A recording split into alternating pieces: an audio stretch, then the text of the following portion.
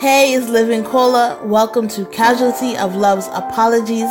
Each week I'll be reading chapters from my book, C-O-L-A. This podcast is rated R for relatable. What I found when writing was how freeing it allowed me to be. My prayer is that as you listen to this story, you will find your own peace and freedom. It may be a bumpy ride, but we'll get through this together. It starts right now.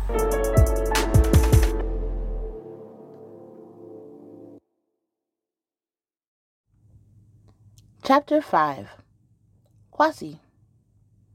Sustain me with raisin cakes. Refresh me with apples, because I am sick with love. Songs of Solomon 2:5. People say the truth will set you free. I'm not sure I believe that 100%, because for me, dealing with the truth that I've been raped, used, and dashed left me in a state of devastation. I had too many unanswered questions. A lot of emotions all at once, not to mention how many times I tried to block out my aunt's boyfriend. I was having nightmares. After the embarrassing failed meet and greet with Kwasi, I had to have a sit down with my parents. They gave me a hard time about how late he showed up and how late he stayed at the house. Then, I endured countless interrogating questions about who he was and where I knew him from. Geez, okay, can we stop with the questions now? A few days later, my mom still hadn't let it go. So he's African? Yep.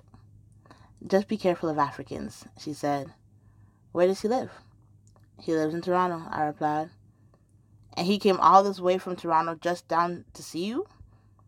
Wow, gee, thanks, Mom. Yes, he did. The tone in her voice implied, why would some guy come all the way from Toronto just to come hang out with you?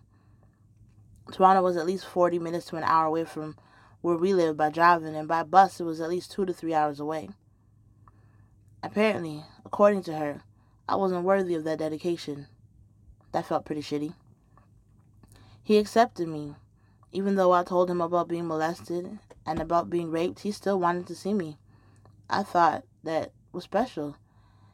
And Mother pretty much just crushed all my positive thinking. We just couldn't get along. My mind kept replaying her asking to send me to a group home, not to mention that she often said things without thinking. I felt insecure about my weight around her. As a nurse, she always had stories of patients who were overweight or too heavy to lift, or who came in with complications due to weight. She would say, try not to get to that size. I'll do my best. I borrowed my sister's shirt one day when my mother saw me in it, despite the fact that it fit. She said, make sure you don't stretch out her clothes. But I'm not stretching it out, though. Again, I felt like shit. Straight up. I never knew what to say back, so often I said nothing.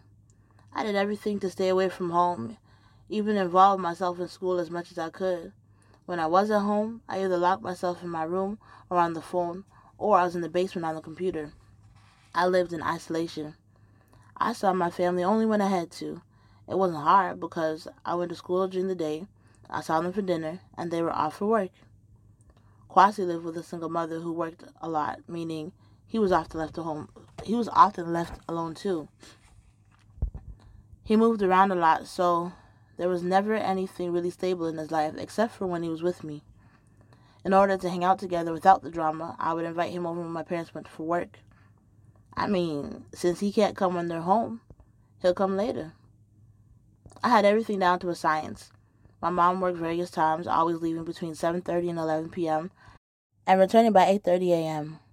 It was my father's timing that I had to be more cautious of.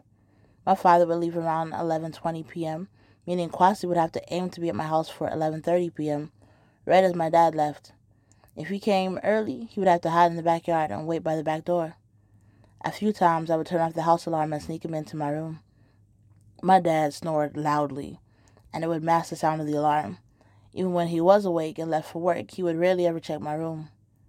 In the morning, he would have to be awake by 6 a.m. to ensure Kwasi was able to leave and be long gone before my parents came home so I could put the alarm back on. He was the first man that I was with since the rapes. We waited to have sex. My virginity was already gone, so there was nothing really special about having sex, but at least I had a choice, and It was with someone I really cared about. My first time with him hurt. Apparently, I was still pretty tight, and he had to work his way in there. It didn't take long before we were having sex 2-3 times a night, and he came to my house as often as he could. We were always careful to clean up all the mess and not to leave any evidence of anything. I really enjoyed spending time with him because every night after we had sex, he slept with me. He held me. He made me feel comfortable.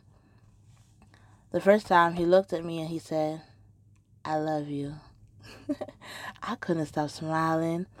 Oh, man. He loves you. Girl, he loves you. Not just once, but many times he said he loves me. I loved him too. My first love. I never knew what love was, but he made me feel different.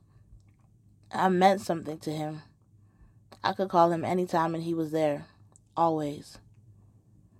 I would do anything to spend time with him. One time I thought my father was going to work, but he wasn't, and Kwasi was already on his way down. When he arrived to my house, I turned off the alarm system and snuck him in through the back door. We waited in the basement until I thought my dad had left, but I never heard the alarm go off to indicate he left. I guess he stayed home sick. I snuck him up to my room regardless. I wasn't afraid of getting caught. I loved being around him. We had sex anywhere and everywhere. My favorite song at the time was 112, Anywhere. We can do it anywhere. I connected with it, and me and him made it our song. I was adventurous, even a little freaky. The thrill of it made life all less boring. I never thought about anything else but being happy. When I was with Kwasi, everything seemed right. But after all the fun, I wanted more. I wanted him to come chill, watch movies, go on dates. Hey, what if the next time you come, we just chill, no sex? Why would we do that? He answered. Ouch. Okay, so I'm thinking, you mean he can't come down if we don't fuck? That's all I am to him? So he says, it's a long bus ride down there just to chill. So you don't want to see me if we're not having sex? Is that all you want from me? No, but come on, why do we gotta change how things are? Such a small conversation turned into a bigger argument. He really don't think it's worth to come down if we're not having sex. Wow, okay, well, fuck him too then.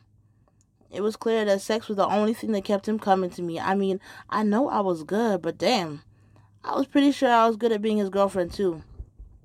There's other things that I can do besides laying on my damn back. That one fight ended our whole relationship. I thought he loved me. Nope, he loved my pussy. I didn't know how to deal, but I was hurt, and I missed him in that conversation terribly. My first love and my first heartbreak. Hey, I'm Kola. Thank you so much for listening. It's truly been a blessing. You can find copies of this book at livingkola.com. You can connect with me on Instagram and Facebook. Please join me next week as I continue to read chapters from Casualty of Love's Apologies.